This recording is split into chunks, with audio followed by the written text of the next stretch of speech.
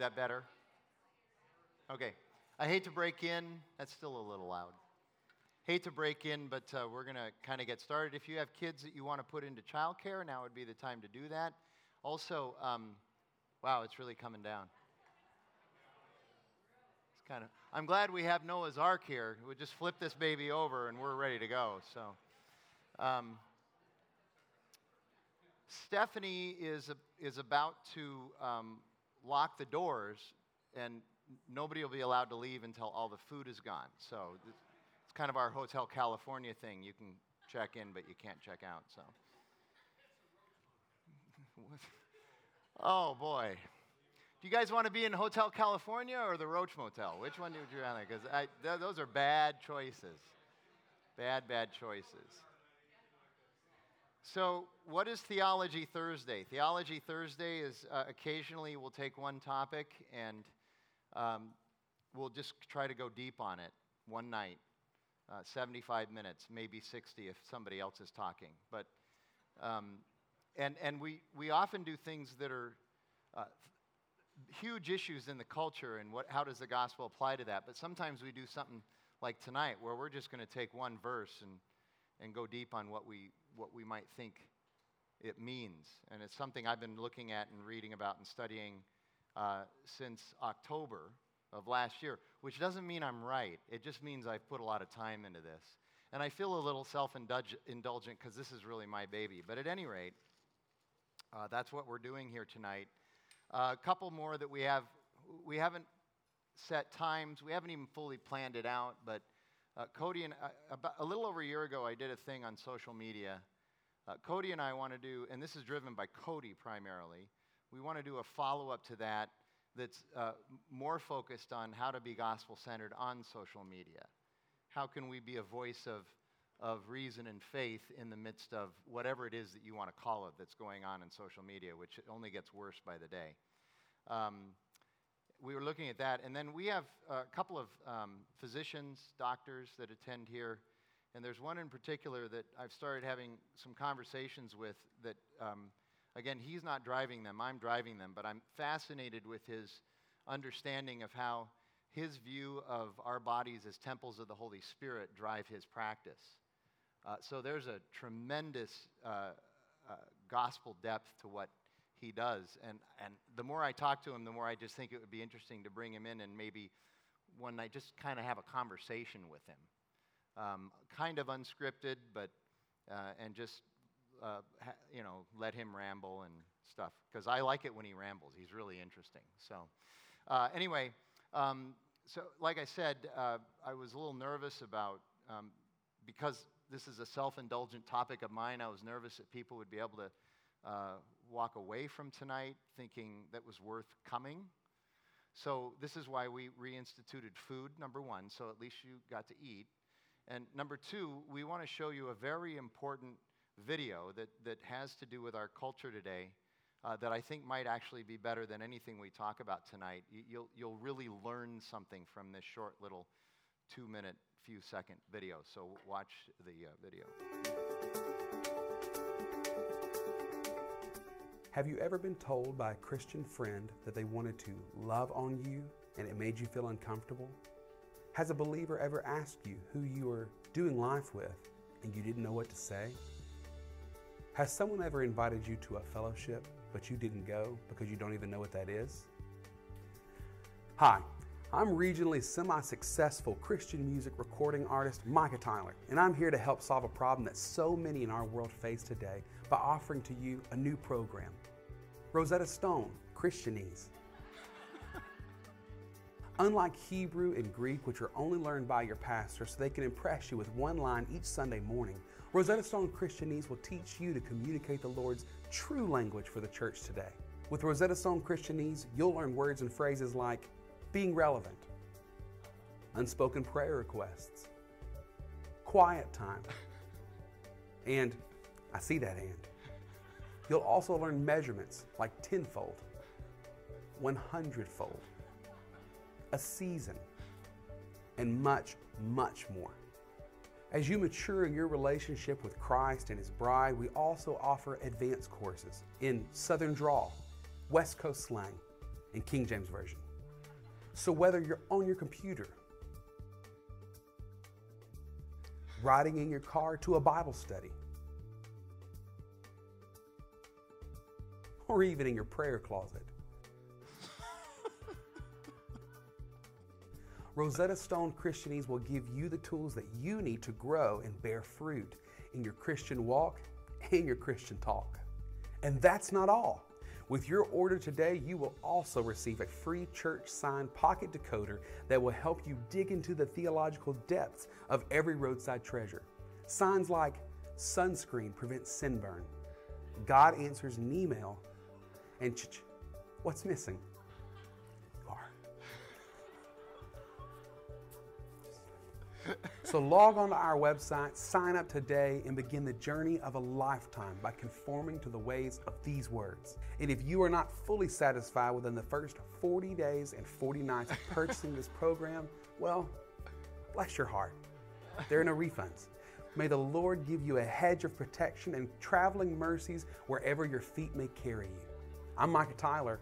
Peace be with you.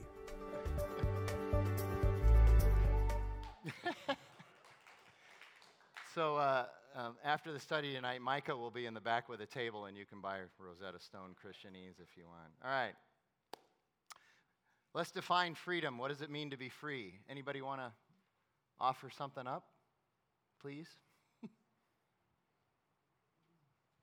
Okay, here you go. Let me ask it a little bit different. Not, what does it mean to be free, and then you're worried that that's the wrong definition. What do you think other people think it means to have freedom?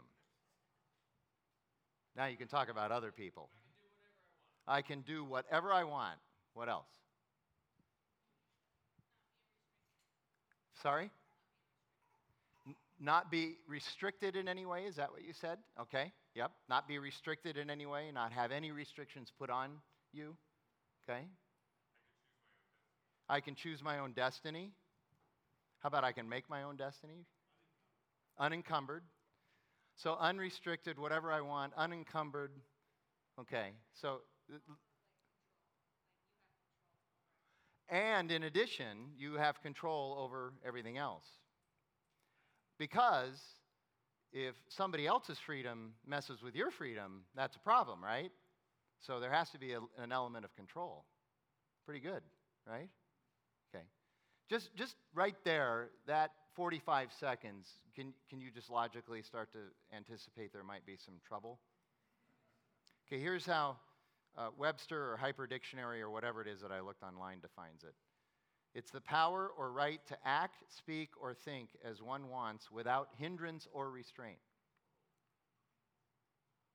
Now, let me ask this question. Leave that definition up. Given that definition, isn't that just a tad fanciful and ideological in practice? Think about the consequences down the road. If everybody has this ability, what's going to happen? Sooner or later, that power or right to do whatever you want will come up against what? Someone else's power or right to do whatever they want. So, what do you do then? Just hang on to that. Here's another definition. This was the second definition. The state of not being imprisoned or enslaved. Isn't that interesting? State of not being imprisoned or enslaved. This gets really interesting to me because if you think about Paul's writings in the New Testament, half of the time that he identifies himself as what? A bondservant or a slave, and what else? A prisoner. A prisoner. Paul is also the one who wrote, "It is for freedom that Christ has set us free," yet he self-identifies as a bondservant and as a prisoner. And that's literally and metaphorically, both. So again, what do you do with that? So here's just a little preview. The world believes that freedom means being able to do whatever you want with no consequences and no hindrances. But we cannot do anything we want to. Think about this for a variety of reasons. We don't have enough time, right? How many of you feel time-starved as it is? Doesn't that encroach on your, quote, freedom? How many of you have the money to do anything that you want? Well, this is Arcadia. But nevertheless, how many of you have the money to do whatever you want? How many of you have the physical capacity to do whatever you want? Sorry, I don't mean to be depressing at this point, but I mean, think about those things. So really, already there are some natural restraints and hindrances and boundaries and problems to all of this. This idea that, you can create your own destiny. You can follow your own destiny. You can be whatever you want to be. That's another way of saying it, maybe, okay? Could I be whatever I want to be? Could I? If I'd started early enough in life, could I have been whatever I wanted to be? Here you go. Could I have been a power forward in the NBA?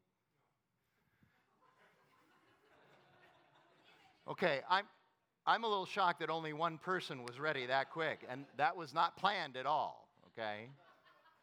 Okay, but no, absolutely not. I could have practiced my heart out, given my whole life to it. I'm not going to be a power forward in the NBA. And I know, well, that's easy to do. Okay, here you go. Something a little bit more possible. Could I have been one of the world's great concert pianists? Okay, if you believe that it only takes practice to be able to do something like that, perhaps. But you understand that there's a certain gifting or wiredness that people who are that great at something have in addition to all of the work that they do. Okay? Right? People say that Michael Jordan is a great natural athlete, and that's why he was a great basketball player. He was, that's true, he was. He was a great natural athlete. But he was also great because he practiced really hard and disciplined himself so that he had the freedom to be great. Think about that. And then, the whole consequence thing. Is it possible to do whatever you want without any consequences? Negative consequences. Is that even possible? Some of you look stunned that I even asked that, like you're really trying to figure it out. No, there are going to be consequences, okay? And sooner or later, we will certainly run into someone whose freedom is infringing on our freedom or vice versa, and that's a problem. So true freedom, a little preview still, true freedom is actually the ability to say no to some things, which then allows you to say yes to others. And often that means saying no to some very, very good things so that you can say yes to other things that are even better or more valuable to you. Tim Keller, some of you maybe have heard of him, he calls this negative freedom. And right out of the gate, people, negative's not good, that's not good, okay? Well, there are two contexts in which negative is good. When you get test results, negative is good. Michael Scott didn't know that on The Office when they thought Kevin had cancer, if you remember that episode. But negative is good, and here negative is also good. Now, this is not the only verse or passage or text to look at, but I found it's one of the more perplexing ones. If you were here Sunday, you heard me talk about it. It's Galatians 5:1, where Paul writes, "For freedom Christ has set us free. Stand firm, therefore, and do not submit again to a yoke of slavery." As I mentioned, that first half of that verse is the one that very often gets quoted, gets thrown into a conversation. It is for freedom that Christ has set us free. And what prompted me to start looking into this was in October, I threw that into a conversation, like so many Christian people do, almost like a mic drop. Well, it's for freedom that Christ, boom, that settles everything. And I literally walked away and started thinking, do I even know what that verse means? And yet I just threw it out there. And I wonder if anybody else really knows. And I started thinking about it, and I thought, if you were to take a philosophy class and bring up that first part of the verse, wouldn't you be in a little bit of trouble? Circular argument, that's a problem, okay? There has to be some context around this. And literally, for a while, I thought maybe Paul was channeling his Dr. Seuss It is for freedom that Christ has set you free, and I'm surprised the next part of the verse didn't rhyme with free. Okay, but it was written in Greek, so it doesn't matter. So it almost doesn't mean anything, but in context it does. And then the second half of that verse, okay, do not submit yourself again to a yoke of slavery. Submitting yourself to Jesus, in other words, the Greek word is doulos. It means bondservant or slave. Submitting yourself to Jesus, becoming a bondservant of Jesus, actually frees us from slavery. The entire New Testament teaches that. Real freedom is in Jesus, all else is in bondage. It's counterintuitive. It's almost irrational. That Christianese video that we just watched, if you just start talking to somebody who's never been around church, really never been around the Bible, you start to tell them that this is where real freedom is you have to give up everything and submit to Christ. Literally, without the Holy Spirit illuminating that for them, they'll pretty much say, okay, I have a dental appointment. I got to get out of here. It's irrational in some respects, but it is true. One of the things we need to remember, which is so hard sometimes, is that when the Bible was written, there were no chapter or verse breaks, and there were no translators' headings. Okay, so my Bible has a verse break before 5:1, a chapter break before 5:1, and the ESV translators have inserted a heading that's not in the original Greek text of the letter. Christ has set us free. In our minds, what does that do when you come to the end of a verse, the end of a chapter, and there's a translator's inserted heading that wasn't in the original text? What does that do in your mind? I'm done with that, and now we're moving forward with something. But chapter 5, verse 1 is merely a continuation of the thought from the end of chapter 4, which ends at verse 31. You can't separate 5:1 from the end of chapter 4. Can't be done. Now, we often do it, especially when we're preaching through a book. When I first came to Redemption nearly 7 years ago, we were in the process of preaching through Galatians. And that's exactly, we broke at 4:31 and then picked it up at 5:1, further reinforcing this break, this unnatural break. Okay? And we have to do that when we're preaching through books, I understand that. But we do it all the time. But in context, in chapter 4, Paul is expressing a grave concern that he expresses in several of his other letters, including Ephesians, which we're going through right now.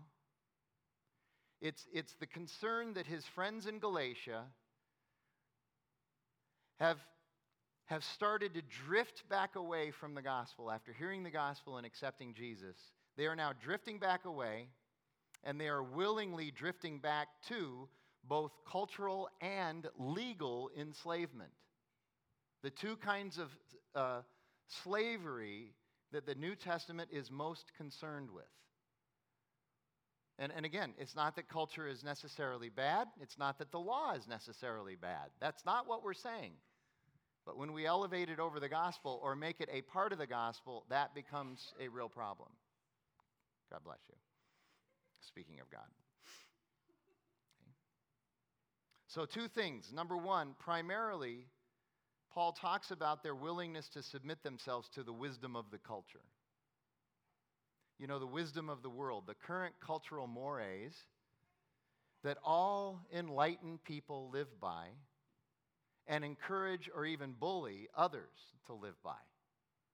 All of us have experienced this in many shapes and forms.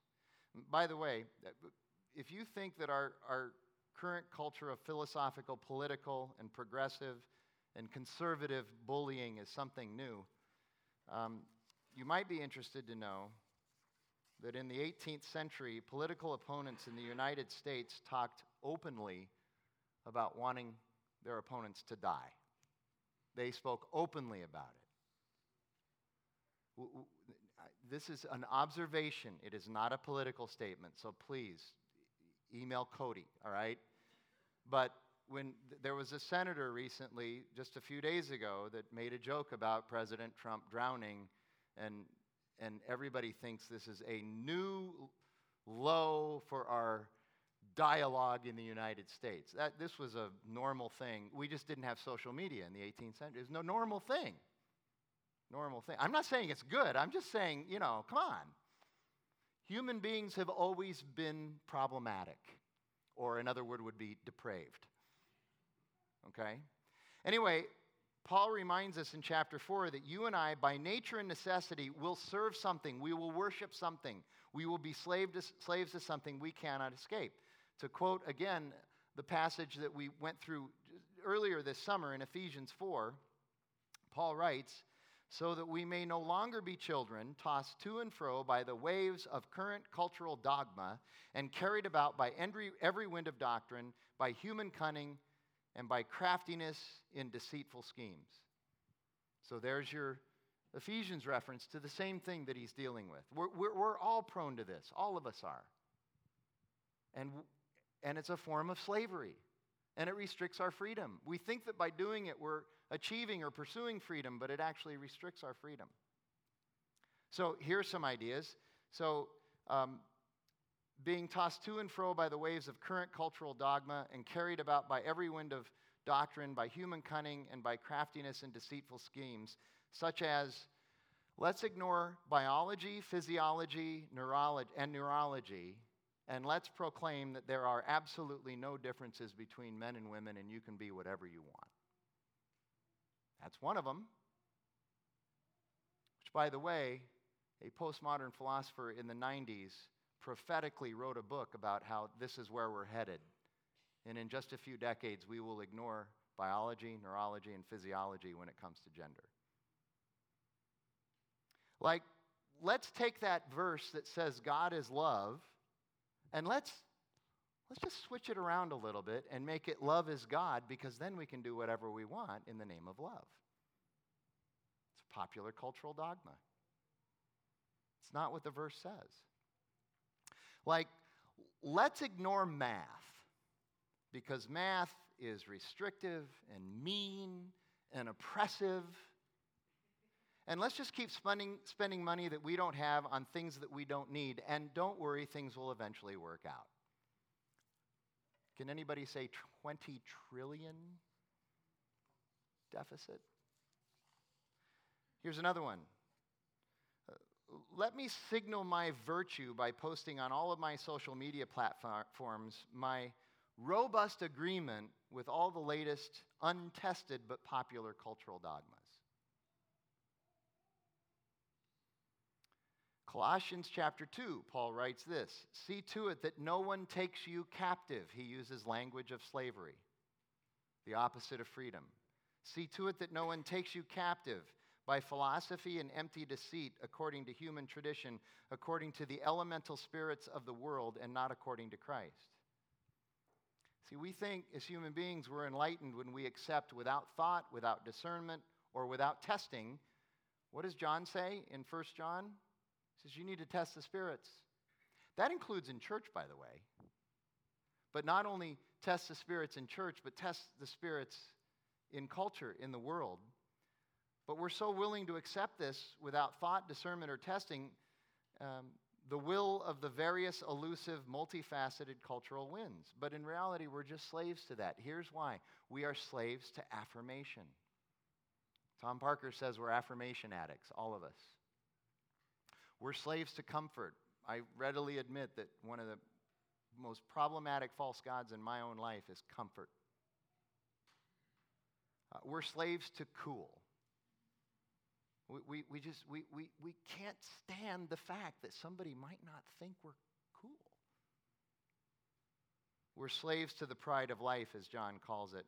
Josh Butler, in his, I will continue to say this, excellent book, The Skeletons in God's Closet, he writes this, we are slaves to the cultural standards of moral applause, self-justification, and social acceptance for our very existence.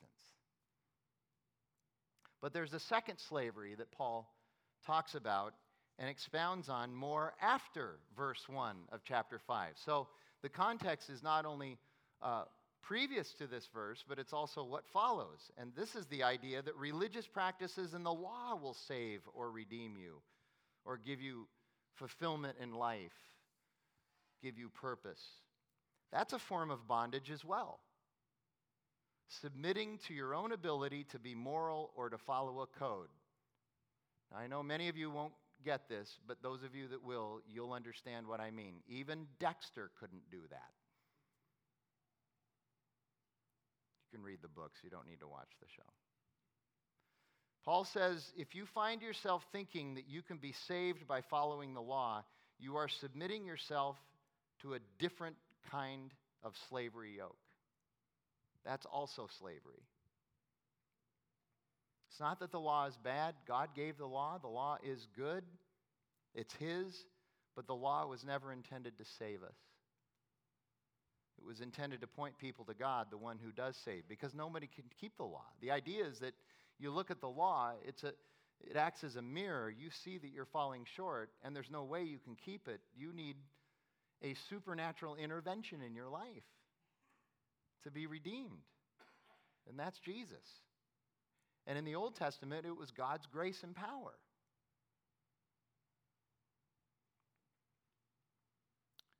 We become enslaved by the yoke of religion. This is the very context in which Jesus says this in Matthew chapter 18. Come to me, all you who labor and are heavy laden, and I will give you rest. Take my yoke upon you and learn from me, for I am gentle and lowly in heart. A lot of people read this verse and think, when they hear, come to me, all you who labor and are heavy laden, it's all of us who are working more than 50 hours a week. If we just come to Jesus, we're going to find rest. That's not what Jesus is talking about here. He's talking about a yoke, which is important language to understand in his context. Every rabbi in the first century, once they became a rabbi, and you had to go through years of training, starting when you were a male, starting before you were 6 years old, you would go through years of training, and every couple of years there'd be a cut. And if you didn't make it, you'd go off and you'd go into your father's business and do whatever your father did. If your father was a carpenter, you became a carpenter. You stopped with the religious school. But if you made it all the way through, eventually you could go to somebody like Gamaliel, who was the greatest Pharisee who ever lived. He was Paul's teacher, the Apostle Paul. He was his teacher. Paul is his most famous disciple. But you would eventually, once you completed, you made it through the school, you made it through graduate school, you made it through all of that, you would go and interview with all of these rabbis. And they would see if they wanted you in their little sheepfold, and you needed to discern if you wanted to be a part of that rabbi's yoke. And the yoke of a rabbi is a reference to how he teaches, interprets, and explains the Torah, the 5 books of Moses. And every rabbi had a little different nuance or explanation for the Torah, the 5 books of Moses: Genesis, Exodus, Leviticus, Sebaria, and Siraisis, I think they are. Oh, Numbers and Deuteronomy, okay? Well, there are skin diseases in the Old Testament, so anyway. So that would be their yoke.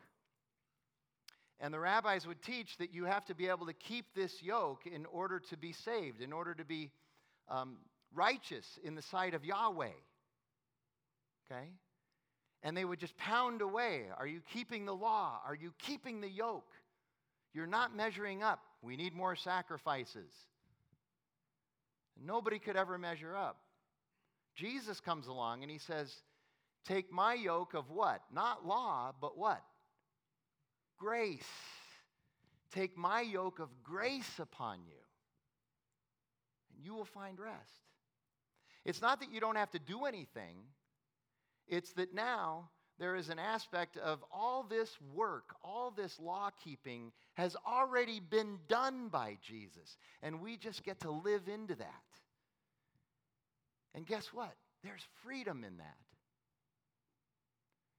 There's freedom in the fact that when we don't live up to it, we're forgiven. And by the way, I know this is hard sometimes for people to hear, but the sins you have yet to commit, you're already forgiven. God stands outside of time. He already knows what you're going to do, and he's already forgiven you for it. You're in Christ. Now, I know it's like, wow. let's get this Bible study over with and let's get on with some sinning then, my brothers. And no, that's the wrong response to grace. You don't fully understand grace if that's your response. Lots of New Testament letters are written against that too, which is called license. And it's a deficient understanding of the gospel. But there is freedom in that we have grace now. Take my yoke upon you, grace, and learn from me because I'm gentle and lowly in heart. Isn't that beautiful? So in other words, what we're talking about is the freedom of having not the law restrict us, but the love and grace of Christ compelling us. You see the difference there? We're not living in restriction. We're living by the provocation and the compelling nature of God, His love and His grace. So, how is the freedom of Christ different than these slaveries that Paul is teaching against? Christ is the only one, the only way who delivers you and I from sin's nature, consequences, guilt, and power. In one way, it is the freedom to become more fully human. And here's what I mean by that. If you think about Genesis chapter 2, verse 24, that occurs chronologically before what big event in chapter 3? Original sin. This is not a trick question. Original sin, the fall. So Adam and Eve are existing in total perfection, paradise. There's no corruption. There's nothing wrong in the world. Everything is perfect, including all of creation. Can you imagine eating fruit that is always perfect? You never have to decide whether it's too ripe or not ripe enough. Think about the best avocado you've ever eaten. Times that by 100, and every avocado is like that. Okay, you don't like avocados. How about Honeycrisp apples? Same thing. Well, those are perfect almost every time, so it doesn't count. Okay, but you get the idea, right? They're living in perfection. And not only that, but they also are living in this perfect intimacy with each other. They have no hiddenness. There are no secrets. We would have conversations with them right now, and they wouldn't know what to do with some of the language and terms that we would ask them about trust and submission and power and authority. They would have no idea what we're talking about. It was only after their eyes were opened by eating the fruit that they came into contact with those notions, and that was not good. So verse 24, the second last verse before the end of chapter 2 says, "And the man shall leave his mother and father and be united with his wife, and the two will become one flesh." And then verse 25, "And the two of them were in the garden, and they were naked, and they were not ashamed." It's more than just physical. And when the two become one flesh, that's more than physical too. It's an emotional and spiritual bonding. Like we know it's deep down in our hearts. We know it's there somewhere. God is, Ecclesiastes 3, God has placed eternity in our hearts. We know that there's that perfect intimacy there somewhere, but we've never experienced it, and we want it, we pine for it. This freedom in Christ, the gospel, starts to reverse that curse and starts to lead us back toward being more fully human, because that is what being fully human looks like. Genesis chapter 2. And, oh, by the way, Revelation 21 and 22. The beginning and the end. Again, it's a beautiful thing. And again, it's the freedom to be negatively free. So back now to this concept of negative freedom. Watching Morgan Freeman videos, and so that screws me up. Anyway, negative freedom, saying no to certain things, even of great value, so that you can have and do other things that you value. Unrestrained freedom actually leads to bondage. If you, as Bud says, if you do whatever you want, as Sulai says, with absolutely no restraints, okay, here's where you and I will end up. Sloth, lust, addiction, poverty, broken relationship after broken relationship. All of these are forms of bondage. Right? And that results from unrestrained freedom, from what we might call positive freedom. So genuine freedom takes discipline and restraint, and part of discipline is sacrifice. Sacrifice is giving up something of value today in order to enjoy the benefits of something of value at a later date. You restrict yourself here so that you can have freedom over here. That's just the way life works. And we all kind of understand this inherently. We just don't much care for it. Another way to say it is to let go of something you love, the approval of others, for instance, for something better, the wisdom of God. It's hard to do, isn't it? Don't you want to be approved by others? When I do premarital counseling, I make them go through this exercise where they have to discern what are their top 3 or 4 false gods in their life that they really have to wrestle with this. One of the most popular answers is that I'm a people pleaser. I care more about what other people think than what my bride or groom-to-be thinks.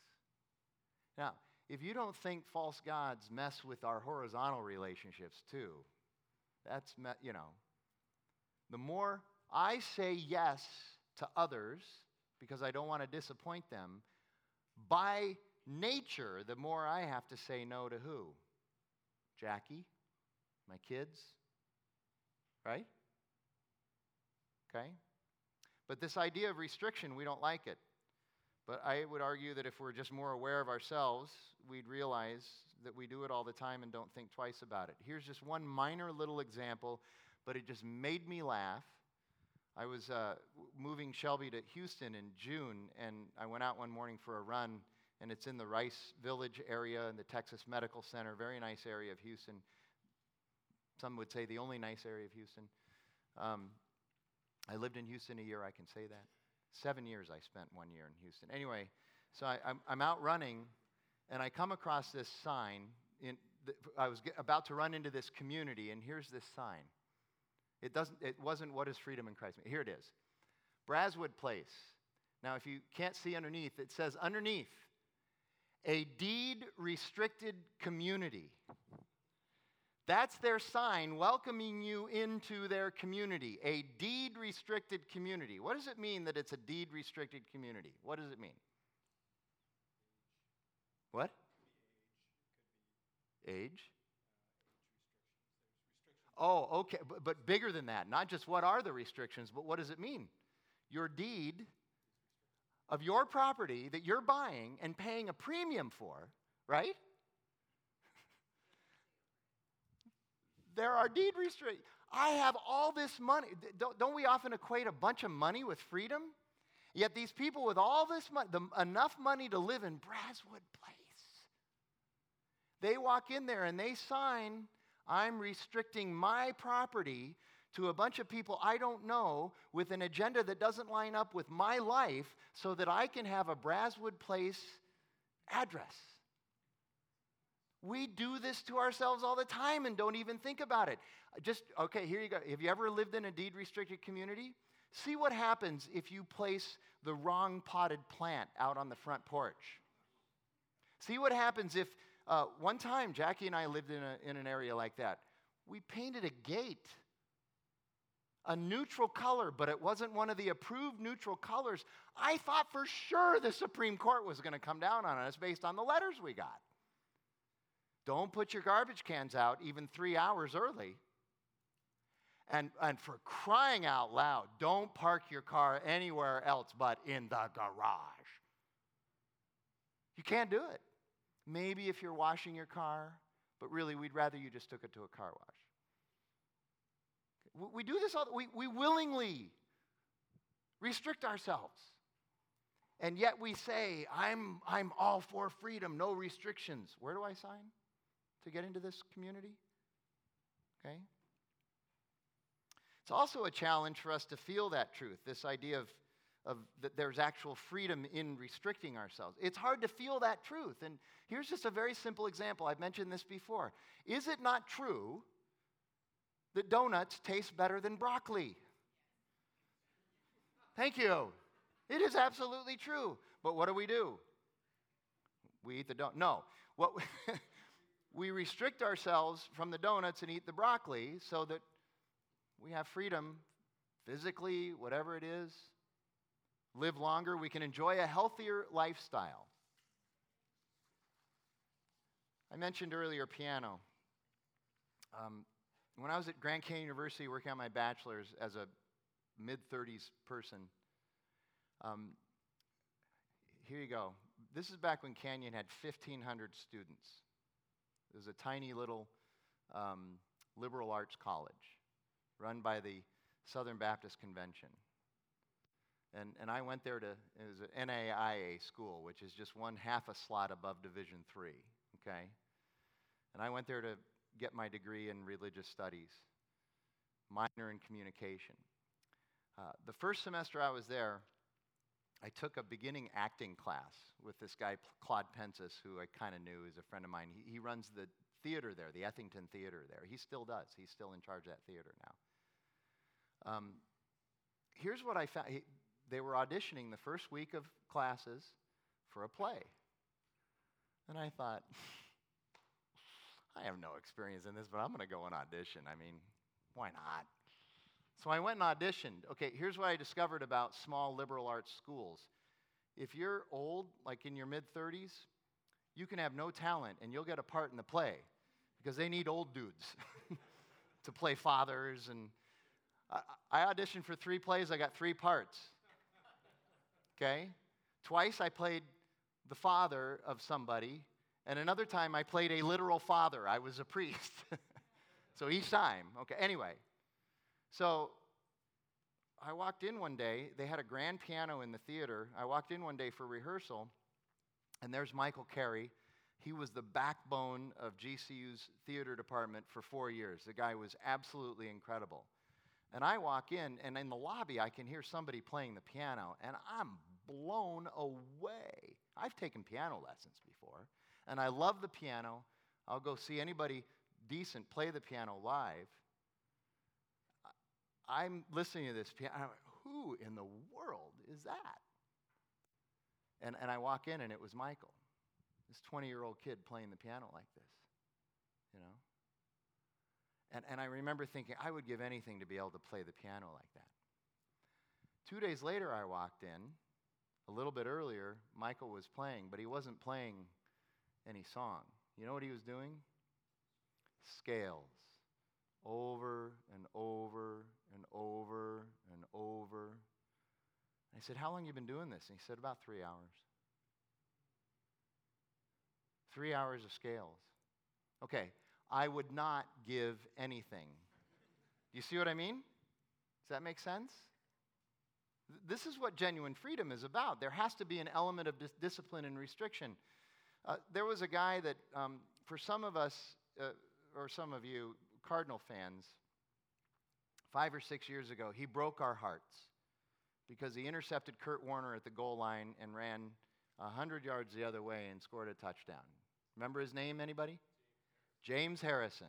That guy played at a high level in the NFL for the Pittsburgh Steelers until he was 38, 39 years old. Here he is. He has workout videos on YouTube that will shock you what this guy can do. But this is why he played in the NFL and played at a high level. Obviously, he was born with a body that could eventually do that. But he didn't just do it naturally. He had to work at it, too. You watch some of these videos, and you're just blown away. There's another guy that I absolutely love, although he plays for the Pittsburgh Penguins. He's the defenseman, Chris Letang. He's incredible. He's not the greatest offensive threat, but there's nothing you can do near him. He's got similar videos. I mean, the guy is just absolutely incredible. He has high level of hockey skill, but he spends 4 or 5 hours a day in the gym. How many of you want to spend 4 or 5 hours a day in the gym? Okay, now, yeah, I would too, actually, Perry, but, okay, but now, the next question is, you're a financial guy, financial advisor. How much time do you spend reading about that? working the reports, running the numbers. Yeah, when I'm not sleeping. If you want to have the freedom to be good at something and to provide and there's a certain amount of discipline that has to take place. You can't be free by just letting it happen. We're called to this. Okay? Hebrews 12, the author writes this: "For the moment, all discipline seems painful rather than pleasant." I would add, because it is. "But later it yields the peaceful fruit of righteousness by those who have been trained by it." Even the Bible talks about this. Here's the problem, one problem, as, again, Josh Butler defines it in Skeletons in God's Closet. Here you go. He says this. He says, one of our problems is that we live in a culture that wants freedom from rather than understanding freedom for. You see the difference? We want freedom from, and that's not true freedom. Freedom for is true freedom. And he actually gives you 3 cultural parallels to help explain this. This is just fascinating. It's a little hard to hear sometimes, but it's really interesting. He said, number 1, we have democracy, which has led to freedom from God. Aren't we proud that we live in a democracy, that our form of government is a democracy? Don't we tell everyone we need to spread democracy? Democracy is just awesome. Democracy, democracy, democracy. And yet, what democracy ultimately will eventually lead us to is always voting against God. And that's exactly what's happened in our democracy, has it not? Right? It's funny, he does say this. He says, democracy is actually the worst form of government, except all the others.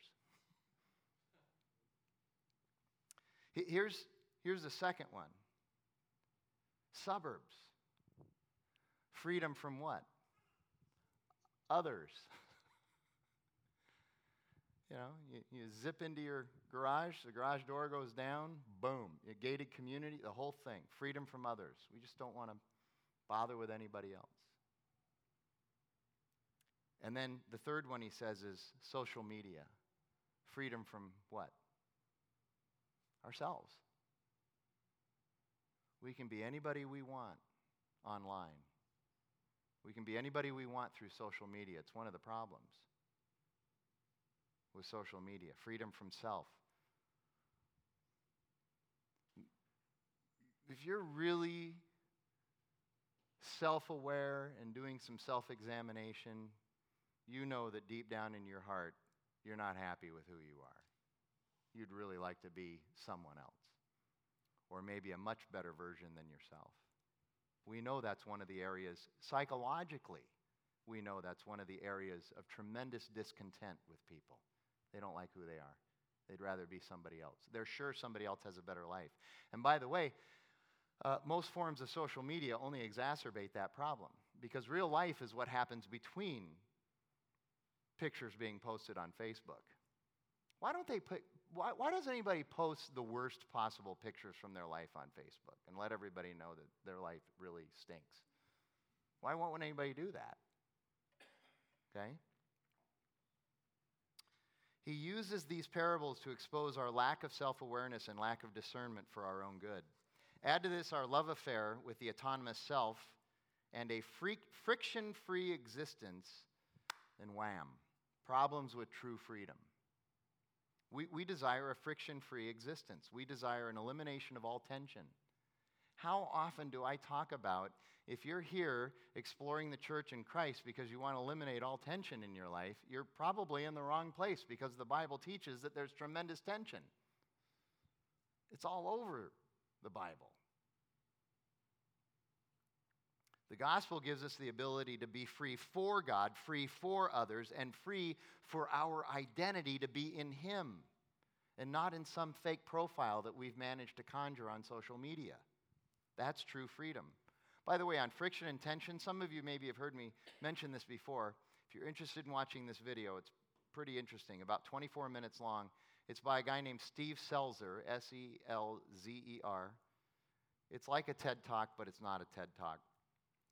He's a vice president for Airbnb, and he talks about how all of these technology companies and automation companies that are all the Silicon Valley companies, so Google, Amazon, Airbnb, Uber, which, by the way, don't we all use these? I mean, I love them all, okay? And some of them have become verbs and nouns in vernacular. You know, I'm going to Google it, okay? I'll just get an Uber.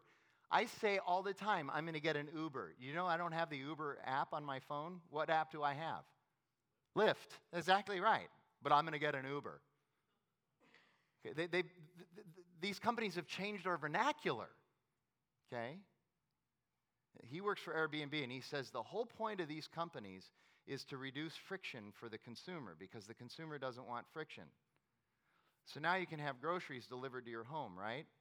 Because, I mean, the friction and the tension involved in actually driving half a mile to Safeway, find a parking spot that maybe is under a cover, and then getting that cart that always has one wheel that's going like this, and then having to maneuver it around in the produce department while everybody's touching and squeezing, and you're in there, and then having to count your items, and you're at 16, and you want to go in the 15 express lane. The horrible tension and friction that we live under. I'll just have it delivered to myself. I run every Saturday morning with Mark Hansen. I was talking to him about this, and he goes, "You're absolutely right. I live 3 doors away from Costco. I just order my Costco stuff now from Amazon Prime. I don't want to get in the car and go 3 doors down to Costco." Right? Okay? Here's what he says. He says, everybody wants to remove friction. That's what we're doing. That's how we make our money. That's how we increase revenue. That's how we make a profit. The problem is we are discovering that a lack of friction and a lack of tension is the worst thing that can happen to human beings because you never grow, you never learn, you never discover, you never mature if you don't have friction and tension. How many parents have decided that their children are never going to encounter any friction or tension whatsoever if they can help it, and then they turn 18, they go off to college, and they have no idea what happened to them because they can't handle it. Right? We raised Shelby and Darby to deal with friction and tension. We weren't hands off, but we let them experience some of the disappointments in life. And the point of Seltzer's video is that he said, I'm trying to figure out how to do Airbnb and introduce friction. And I'm going, well, that's stupid. I mean, who's going to buy that? You know? Amazon's going to come out with a new product, apparently, where you can't buy with one click, and it's going to take 3 months for you to get it, okay? And that's going to help you become a better human. Nobody's going to go for that, okay?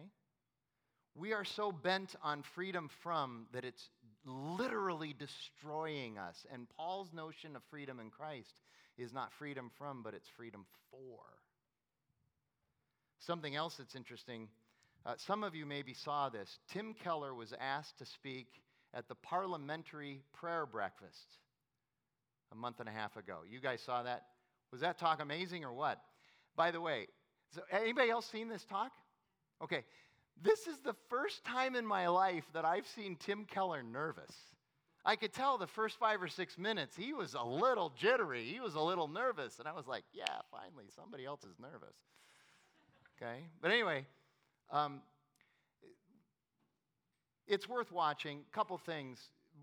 He kind of stuck it in their face at one point when he said he was offended by the question he was given to talk about in the first place, which is really interesting that he would say that to Parliament. Okay, you should watch it to get the context, but I was like, yeah, okay. But here's the other thing he said. He said, here's the challenge with culture and Christianity, okay, and why Christianity has such a problem with so many of the cultural dogmas that we're getting tossed to and fro by. He says, culture has a moral code, does it not? There is a moral code in culture. It's reinforced and we're told all the time what the cultural moral code is, over and over and over and over. And if you break that moral code, there is hell to pay for it, right? You say the wrong thing, you do the wrong thing, you tweet the wrong thing, you post the wrong thing. People are losing their jobs because of a joke. They do a little joke, and one person gets offended. They rally everybody on social media, and it's a social media rage, and they get somebody fired. So we have a moral code in the culture. But what else does culture tell us? I'm going to move over here to show you there's a difference. Culture also tells us what? You must follow your heart, no matter what. You must be true to yourself. Don't let anybody tell you otherwise. Okay. What if my true self is a racist? What if my true self doesn't believe in same-sex marriage? Do you see the problem with this?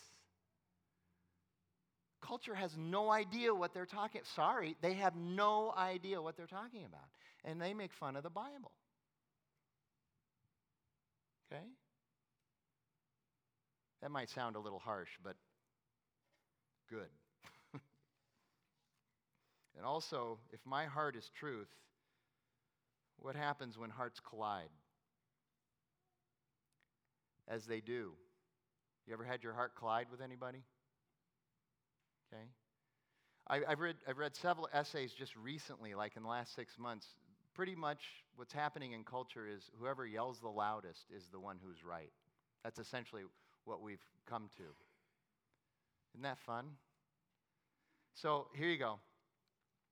This is like, how would you like to spend an hour in a room with either Sean Hannity or Joy Behar? Anybody up for that? Because both of them, all they're going to do is just shout you down no matter what you say. They have their talking points. They're ready to cut you off. They'll ask you a question, 3 words in, boom, they start talking. That's just who they are. Frankly, what I would pay money to see is to have Sean Hannity and Joy Behar in the same room. That would be fun. But that's the culture we live in. You know, 4 talking heads all yelling at each other. I quit watching cable news 5 or 6 years ago because I can't understand a single word that anybody's saying because they're all yelling over each other. I don't know why the ratings aren't just plummeting on these shows. I don't understand it. Who can understand any of it? You know? Here's the last thing, though, and this is pretty important, so we'll spend a couple minutes on this as well before we finish. So what does freedom then look like when we apply it in various contexts? So here are some contexts: vocation, work; parenting; finance; marriage and romance; physical health; emotional health; leisure. What does freedom look like there? It was one of the things I did with my investigation is I just went around and asked people that I have a high level of respect for because of past conversations I've had with them and some of the life experiences they've been through. And I asked them about, what do you think freedom is, and what does it mean? What does freedom mean to you? And what does it mean to be free in Christ? And how do you apply this in context? And one of the persons I asked her, I said, where do you see freedom in the application of freedom in Christ in these contexts, all these contexts? And she didn't hesitate. She said, the road to freedom in every one of these contexts is through contentment. And she's absolutely right. This actually ties to Paul's teaching on contentment.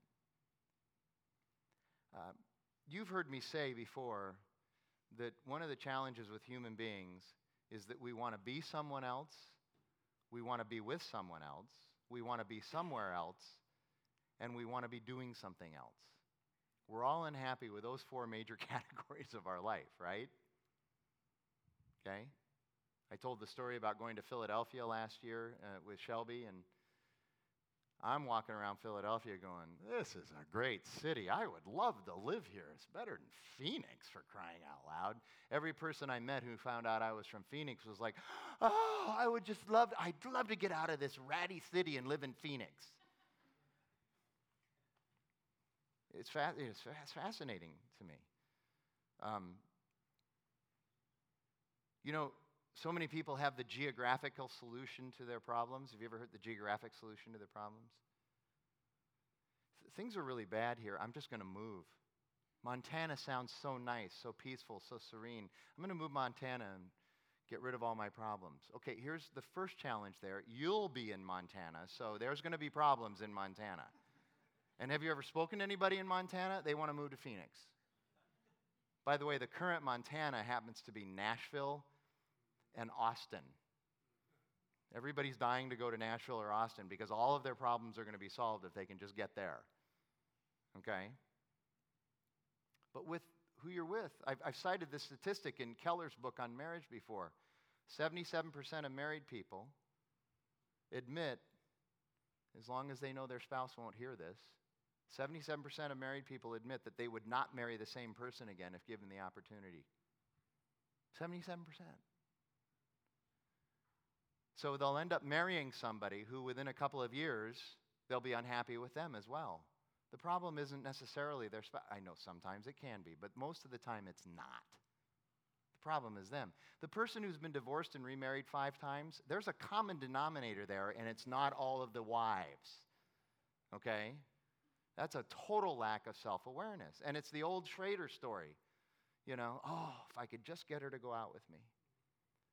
Oh, if I could just get her to go out with me exclusively. Oh, if I could just get her to say yes to my proposal. Oh, if we could just get to that wedding date and get through our honeymoon.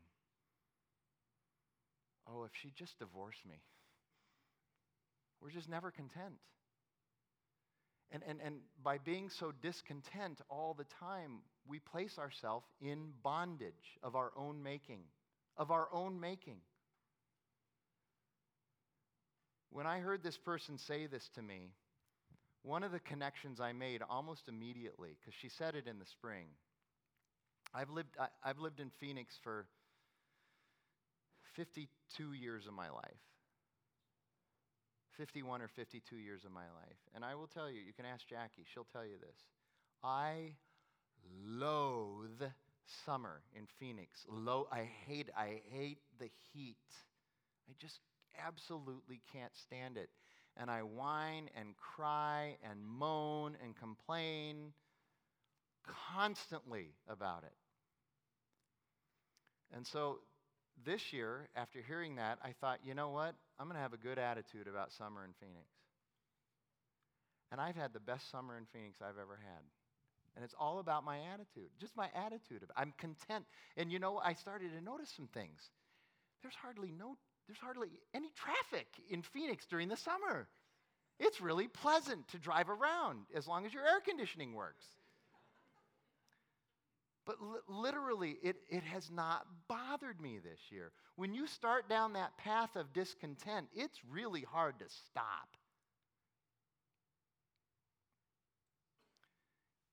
Here's what Paul writes in Philippians chapter 4. I rejoice in the Lord greatly that now at length you've revived your concern for me. You were indeed concerned for me, but you had no opportunity to show it. So the church in Philippi was giving money to Paul to take back to the mother church in Jerusalem because they were suffering from terrible droughts and economic depression. And then Philippi couldn't give them any money because they had their own famine and drought of their own, and they were in trouble. And so he couches that in terms of concern for Paul and his ministry. So he's saying, you couldn't show your concern for a while, but now I'm so glad he has received a gift from the Philippians. It's one of the reasons why he's writing this letter, is to thank them for the gift that he's received. I'm glad you've revived your concern for me. I'm glad you sent some more money so I can help the church in Jerusalem.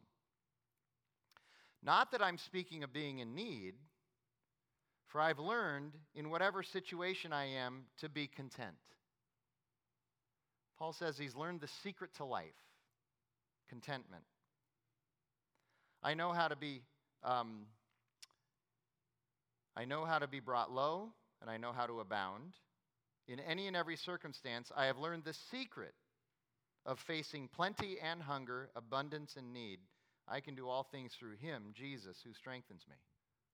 That's where contentment lies. It's in Christ. It is for freedom that Christ has set us free. And notice that he says, whether I have a lot or I have a little. How many of us think that if we just had more, we'd be content, and then we get more and we're not content? That's bondage. Contentment is directly related to freedom in Christ. Paul says so, and we all experience it as well. That's the truth about who we are. That's the challenges that we have, is this tremendous amount of discontent that we deal with. And so often it's just a matter of looking at things differently. And let me say this one more time. I always say this when I talk about contentment because it's important to hear this. Contentment is not antithetical or at odds with ambition.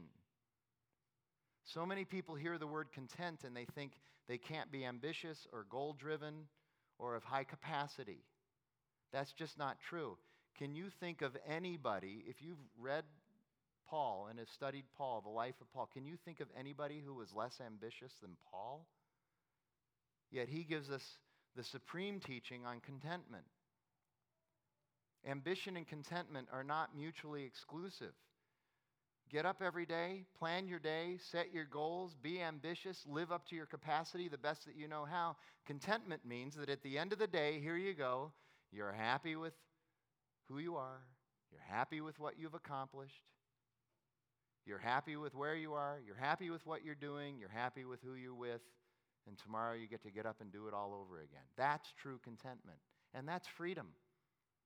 It's bondage when at the end of the day, you're sitting around thinking, I'd rather be doing something else, somewhere else, as somebody else, with somebody else. That's bondage. I'm done. Look at that, 8 minutes early. I'm so proud of myself.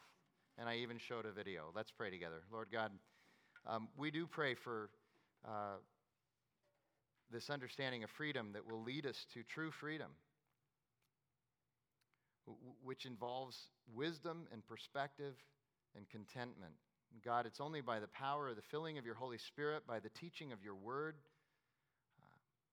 by the sharpening of the communities that we're in, the faith communities, that we can press into this, that we can lean into this. And so I ask that we do that for all of us.